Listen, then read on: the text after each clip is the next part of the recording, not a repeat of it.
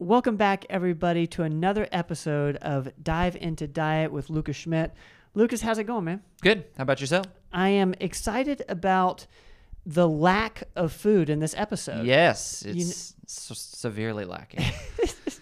Well, guys, what we're diving into today is fasting, all different forms. Yep. So, Lucas, I'll go ahead and start by asking, what is fasting? And then we'll go into a couple different versions of it. Sure. Fasting is generally avoiding the intake of calories. So no calories, no caloric intake whatsoever. Okay. So water doesn't count, right? Water doesn't have any calories to it. Absolutely drink water. It's at all times. Minerals don't count either. Most minerals like magnesium, potassium, things like that, electrolytes, sodium, those generally don't stimulate a metabolic response. So, You know, I've never thought about this, but you just prompted with what you said. Can you supplement during a fast? Is that advised, or does that take you out of a fast? If I were to do a pure fast, the only supplements I would take would be essential electrolytes. So magnesium, potassium, chloride, sodium. Chloride comes with sodium generally, so you don't have to add chloride to your water or anything like that. I would do that just to because I exercise, and so electrolytes are very important for muscle function. Okay. Proper muscular function. So I would probably, if I were to exercise during a fast, consume some electrolytes, but I wouldn't take a lot of vitamins specifically since food helps in the absorption of the vitamins. So certain vitamins, if you take them, like zinc, things like that, can cause an upset stomach if you have an empty stomach. So right. I wouldn't advise taking vitamins. Also, a lot of vitamins have filler, things like that might stimulate a metabolic response, so which defeats the purpose of a fast. Black coffee, okay? Okay, so there's purists out there that would say absolutely not, but I would say it's probably okay. It just depends, if you're going to go nuts because you're deficient on caffeine for a day, then probably safe to drink it. Black coffee doesn't really have much of a zero glycemic response, and I don't believe it has a heavy metabolic response either. So, well, I would do that for the people around me. I would have a cup or two. Right, so they live. Yes. So they can live to see you after a fast. So tell us, why might somebody fast? Like, what is the purpose of it? Walk us through that process. Why would most people do it for weight loss, okay. I would say, is the number one reason. Those that aren't necessarily interested in weight loss, some people do it to enhance their productivity, increase their focus, and some people do it for anti-aging purposes. Yeah. So those would be probably the main categories, and to speed up their metabolism. Some people do that. Is there a reason, how does it happen? Because I hear that. I hear, even, Dr. Rogers went on a 40-hour fast a couple weeks ago. Wow. He mentioned, thinking more clearly, having more energy. How does that happen, and why? So I guess we could talk about first the types of fasts to lead into that question. This is a great question. There's a couple types of fasting. There's what's called intermittent fasting. Actually, and then there's time-restricted eating. Okay. People confuse the two, actually. So some people might say, I'm intermittent fasting. I go 16 hours without food, 8 hours with food. That's more time-restricted eating, because you could do that every single day, right? Intermittent means you would generally, this is sort of semantics here. So, I'm not saying you're dumb because you've called, I've called it intermittent fasting, and probably still will, or because I'll forget. But intermittent is more like you go 3 days eating normally, and then you take a 24-hour fast, and then you return to your normal eating. And every couple days or every week or whatever interval you want to decide upon, you take a longer fast. So okay. Time-restricted eating is in the fasting category. I would put it in there because you are literally going without food for a good amount of time each day. But those are sort of that's a little difference between the two. And then there's what you would call a long fast, which is like 40 hours. But like my father's done a 7-day. You go 7 days with no caloric intake. Yeah. I know somebody else that's done that, a friend of mine. Some people go even longer. So it just depends on what you're looking for. And so you we talked about why. So what happens is, in a fast, why would somebody feel more focused, I think is what you asked about earlier. Yeah. Why would after 40 hours, The research is actually kind of new on fasting. It's an old practice. I mean, it's in the Bible. It's in the Quran. It's in the Bible. These ancient texts have it written. So that people have been doing it for different reasons for thousands of years. But the research, the scientific research, chemically, what's going on is kind of new. In fact, 2016 is when somebody won a Nobel Prize for their research into fasting. Interesting. The name is Yoshinoro Usumi. I'm hopefully saying that correctly. Japanese scientist. He researched autophagy. So Dr. Rogers did a 40-hour. He would have slipped into autophagy. So I say slipped into. It's a chemical process. Autophagy is, I believe, Greek for self-eating. Sounds really creepy when you translate it. I'm eating myself. But that's what you're doing in a healthy way. Some of the studies suggest improved focus. I'm not 100% sure as to why. Part of it is when you have food in your stomach, you are diverting energy to deal with that food. The hormones change when you don't keep intaking food. So that's why some of the research suggests there's like a 15% increase in metabolic rate after you've been in a good fast. And it's based on a hormone change. Okay. Because your body is shifting for whatever reason, probably survival. It's going, I'm not getting food. I need to be stronger. I need to do something to get more food. So your body starts building up a stress response to make you more able to meet challenges.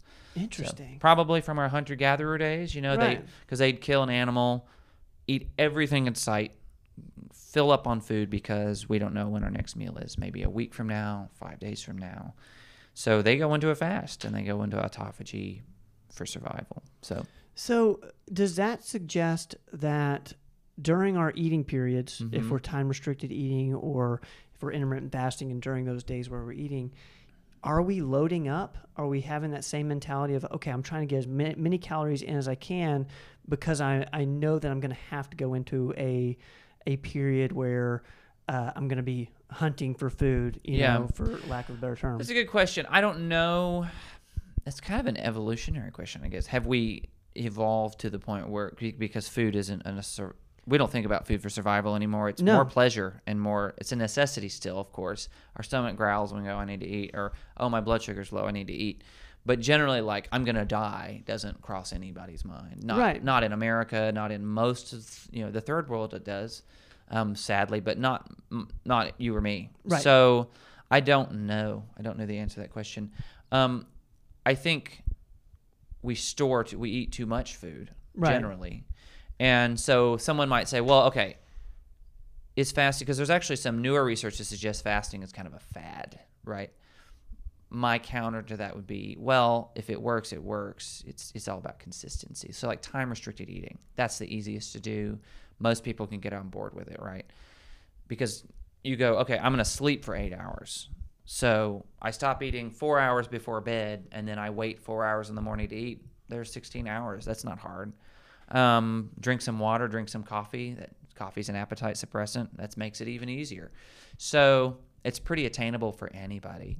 And the reason I think it works, even if you scrap all the chemical hormonal reasons why fasting or time-restricted eating are effective, it's simple caloric restriction. Right. If my window of eating is small, I'm not going to be hungry enough to eat too much, generally.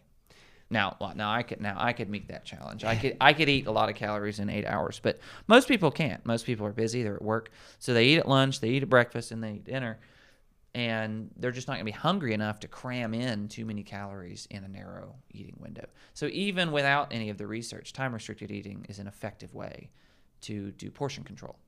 Okay. And that's why I think the main reason why all these anecdotal, I did fasting and now I lost 45 pounds. I'm like, great. And it could be a scientific chemical hormone reason. I'm not disputing it. But even without that, it's beneficial because what you've done is taught yourself portion control.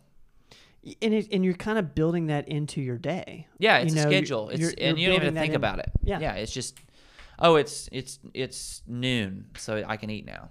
And that's kind of what I like about it. Instead of like feeling like I have to hold back when I eat, right. It's a built-in of, you're not going to consume as many calories as if you would if you were eating, every hour of the day that you're awake, essentially. Well, and it's typically, I think, the main culprit in unwanted calories is snacking.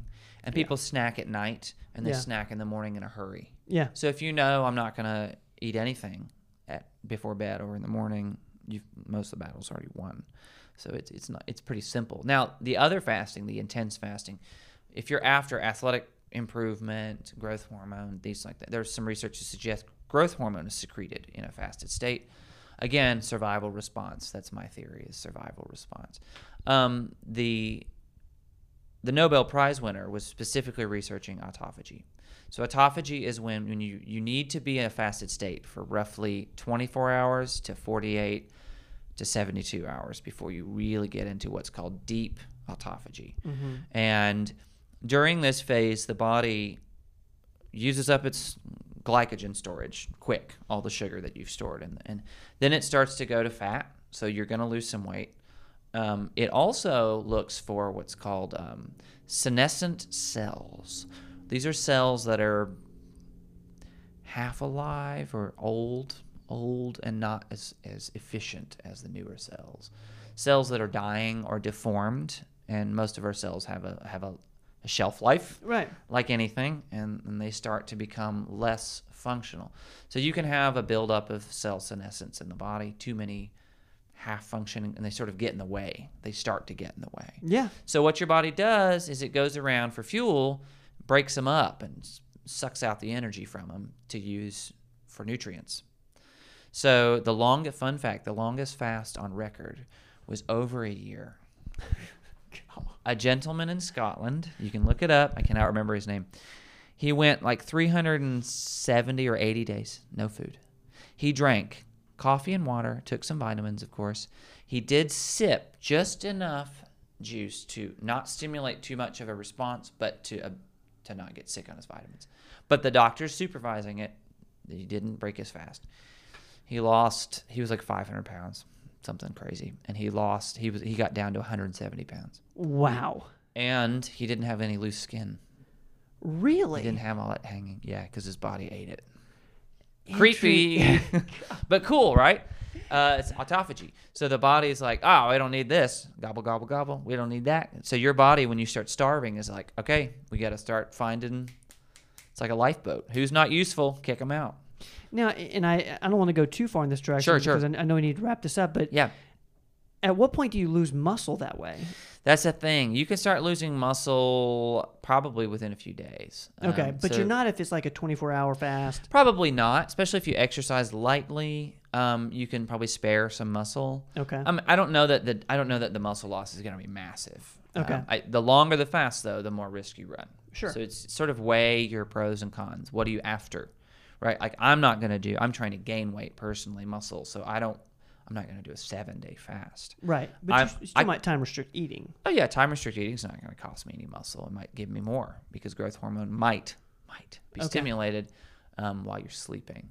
There is one fringe if people might become interested in research fasting. If you see the term dry fasting, I'm going to say be skeptical of that.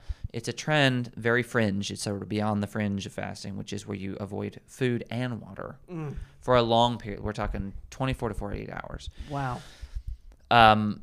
If you're going to do that, you need to be medically supervised. Right. That's the reason people do it is some of the research suggests that there's even more autophagy that occurs and more growth hormone secreted. And that makes sense. You're putting yourself in enormous stress. I just don't advocate for that, especially if you're a novice to fasting. You're new to it.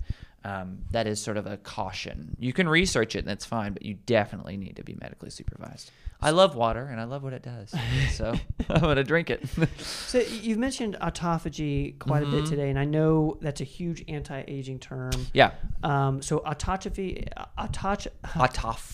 Yeah. Autophagy. How can the audience here, I'm already a little intimidated by the 24 hours, the 72. What are some ways we can take advantage of autophagy and calorie restriction, those sort of things with fasting, time restricted or intermittent?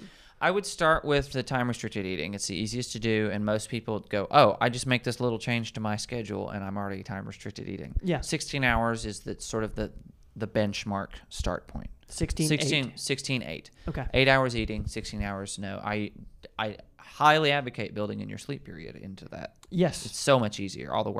Half the work's done. If you're like, well, I want to go into autophagy. I want to play with autophagy. You could schedule. It's best to schedule it so you can sort of mentally prepare for it and make the necessary preparations in your schedule for a 24 hours is a good amount of time. Some people think you can get into autophagy in 18 hours. If you're highly athletic and you're really already burning a lot of calories, maybe. But generally, I think the benchmark is 24 to 48 hours. So You want to take advantage of that. Schedule a month out. I would say at the end of this month, I'm going to pick a day where I'm not exercising, just so you don't get that much hungrier, maybe the first time. And plan it. Let some people know what you're doing, family members especially. So if something weird happens with your blood sugar, you want people to be aware. Sure. So plan it out and give it a go. 24 hours isn't going to hurt anybody. You're going to feel hungry. Interesting. I promise you, though, after you cross a certain threshold, the ghrelin hormone in your stomach that's going blah, blah, blah, telling you you're starving will give up, and it'll stop, and then you won't be miserably hungry. You just got to cross that threshold. That's fascinating. So. Well, Lucas, is there anything else we need to go over before we end this episode of Dive Into Diet? I don't believe so. All right. Hopefully we've covered all the non-eating. No eating. Guys, this has been Dive Into Diet with Lucas Schmidt. I'm your host, Ben Rogers. Lucas, I appreciate you, man. Thank you. Guys, as always, we'll see y'all next time. Don't go away.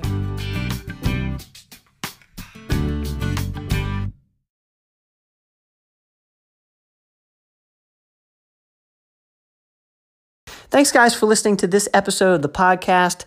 Please share the podcast with your friends. And if you haven't subscribed yet, please subscribe. We will see you guys next time.